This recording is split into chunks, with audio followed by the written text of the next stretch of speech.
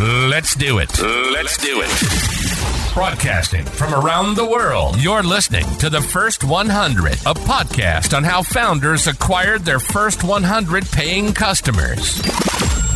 Here's your host, Hadi Radwan.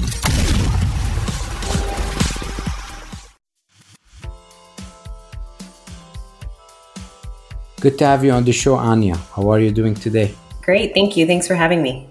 Amazing. Thank you for being part of our show. So I'll give our listeners a quick introduction. So Ania Wysocka, hope I didn't butcher the name, is the founder of Rooted, which is an app that helps with one of the most important issues in facing North America, which is anxiety. It affects almost 80% of the adult population at any given time.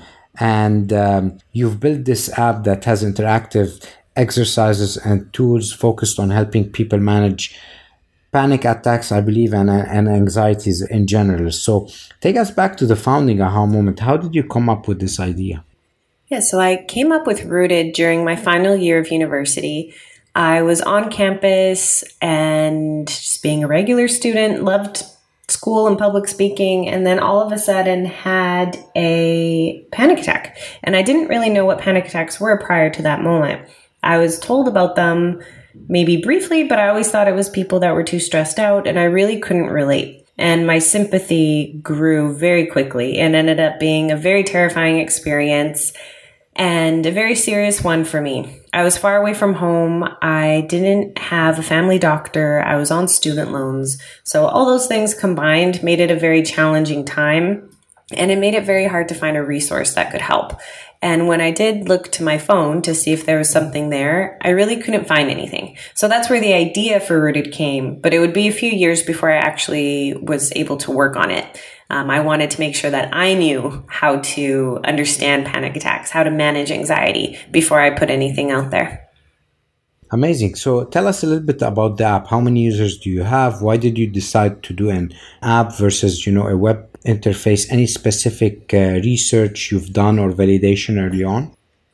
Yeah, so Rooted is now the #1 app for panic attacks and anxiety, which is very cool. It's grown a lot since its first days.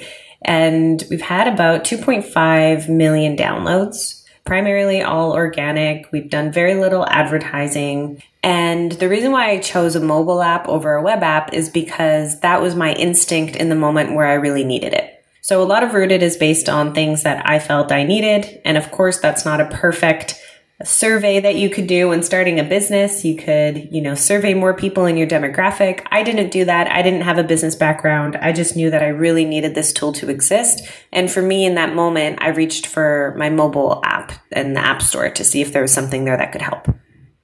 Amazing. Tell us a little bit, how did you decide on the early features? What was the core features? And then how did the app progress to version 2, 3, and more?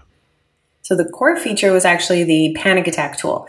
It's a red SOS type button that you can press when you're experiencing a panic attack, and it will offer you 2 different paths to get out of that panic attack. And these 2 paths are based on cognitive behavioral therapy. And that always needed to be there in my mind. That was the key feature that I struggled to find in other tools and resources. And so that's why we launched with that one first. The other ones were lessons on understanding anxiety and where it comes from.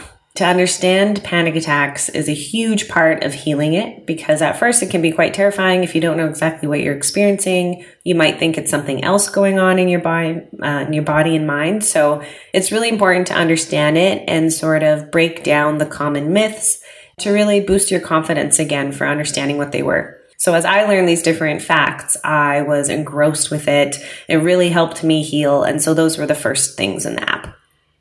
Take us back to the early days. You have now 2.5 million, but you started earlier with few, maybe downloads. Take us to the early acquisition strategies. How did you start getting more and more downloads?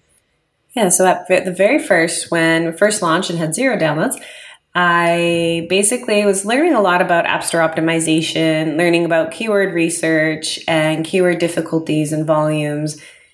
I had this temptation to, use the keyword anxiety alongside panic attacks because I saw so few people were looking for panic attack support, even though it's such a big issue if you do have it, the volume was lower.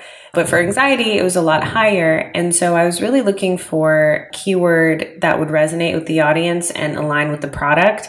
But I guess looking back now, I'm happy that I focused on panic attacks, because even though I was so tempted to use anxiety, Rooted was too small. There's venture-backed apps. At the time, not so many, actually, looking back. It was like before Headspace and Calm were popular. And so these more general anxiety apps, but there's still some in the store. And I knew that I was just starting, I had no background, no experience. So I was like, okay, I'm going to focus on a niche. So that was one of the key experiences. I was focusing on a niche and focusing on that keyword of panic attacks, despite the lower volume. And then outside of that, I took to doing press releases. My background is not technical. It's very much more in storytelling. I did the lessons and the designs and the illustrations within Rooted. I had everything verified by clinical psychologists before publishing, but the storytelling and really taking that founder experience and producing something that could resonate with other people was a big focus for me. So part of that storytelling was press releases. I ended up pitching the story of Rooted to different press. And it wasn't necessarily about me, mind you. I was very self-conscious about it at the time, and I was very much focused on just Rooted and the app mascot. It was only years later that people kept asking me questions about me that I started getting more comfortable talking about it myself. But at first, when they would ask for my photo, I would actually even send them the photo of the app mascot, Ron, because I was so uncomfortable. But anyway, I think those two strategies really helped get those first few hundred users. And then leaving user reviews was the other key component. I think with something like panic attacks, it's such a painkiller, not a vitamin. And how people say, like, if you find something that really works for you, it can really impact your life. And so the people who were finding Rooted, those very few people, were leaving very passionate 5-star reviews, so happy to have found it. And that in turn was the beginning of more positive App Store optimization. I mean, as you mentioned, the power of the app is the product itself and if it's solving a pain point. When it comes to apps like Calm and Headspace, what I found is when I use them is consistency. Do I come back and use them consistently? How did you solve that issue in your case to make sure someone who's downloading the app, using it for the first time, comes back and continues using it? Yeah, so it's actually a bit different than the Calm and Headspace story. Those are amazing mindfulness apps, whereas Rooted really focuses on panic attacks. So the difference there is that, you could get support with mindfulness in order to improve your focus, maybe improve different areas of your life, maybe improve your work, for example. But with Rooted, if you have a panic attack, you might not even get to work in the first place. So we're really starting at a different angle with the problem. It's like a very acute place that users who have that aha moment with Rooted, they really find themselves at this place where they need really specific help for panic attacks. And so I didn't, again, have that business background necessarily. I just knew what sort of product I needed.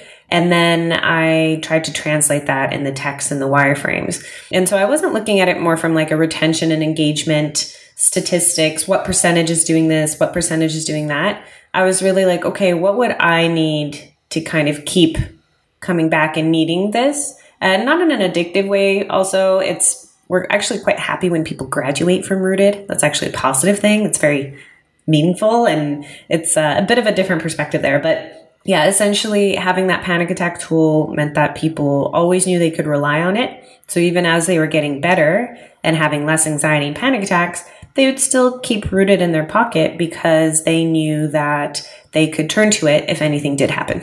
And now, years later though, we have different tools for breathing, for visualizations, for sleep support, and journaling. And there's a very cool feature actually that just launched this week. So we've had the daily missions for a while, but now there's a visual representation of the daily mission on the homepage. So these are very simple self-care challenges that you can go and do daily. And they, for me, have really helped my life. They've made my days better. They've made me help me feel stronger for my days. And yeah, so that's sort of that re-engaging aspect. But earlier on, the focus was really on the anxiety and panic attacks only.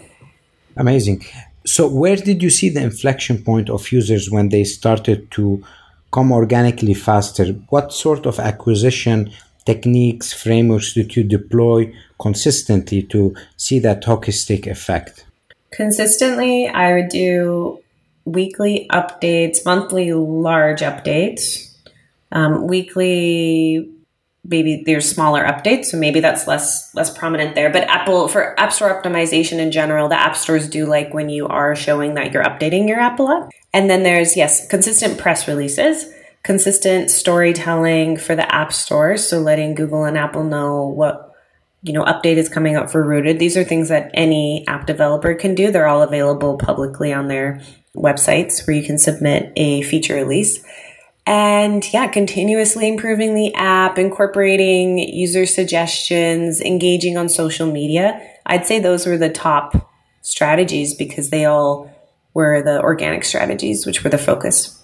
Today, where do you see the strongest channel in terms of lead acquisition? Yeah, so I'd say today, as compared to before, we're still doing engagement on social, but it's less effective than all of the App Store optimization that has accumulated over the years. That word accumulating is quite important because now we're in a place where we have tens of thousands of user reviews, over 50,000, and we have a history in the app stores. And so, for that organic acquisition, that ended up being stronger. So it's almost like all of the different strategies combined created this snowball effect where it grew and grew. And now that is the main acquisition channels through people searching or browsing the app stores organically. Amazingly, you're bootstrapped. Tell us, what was the most challenging about being bootstrapped versus venture-backed? I'd say, there's so many things here.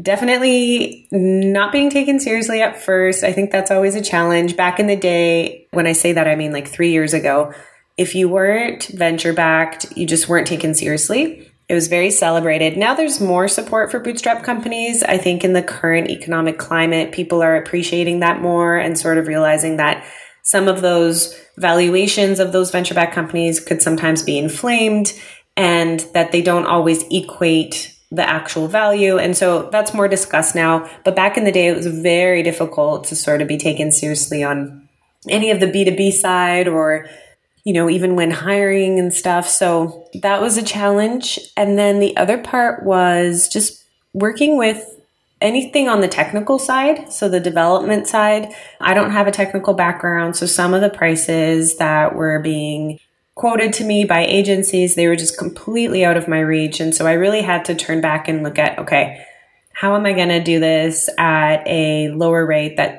basically means I have to do more myself and figure out how do I do wireframing? How do I do these different aspects that aren't the coding per se, but they're trying to bring everything ready for the developer to take that and for there to not be much else, if that makes sense. So basically reducing the workload that an agency would have meant that I had to learn a lot of how to do like the wireframing and different aspects that I didn't expect I would be doing myself. Amazing. Thank you for sharing this. What is a business principle or a life principle that has served you well over this beautiful journey? That's a good question. I'd say the belief that you can do it. And that sounds a little cheesy, but it's actually something that my partner has pointed out to me that has gotten me through a lot of different setbacks is, if something bad happens, you grieve in the moment, but then you get back up and you kind of realize, well, there's no reason. Just because this one company said no doesn't mean I can't keep going and I can't keep providing the support.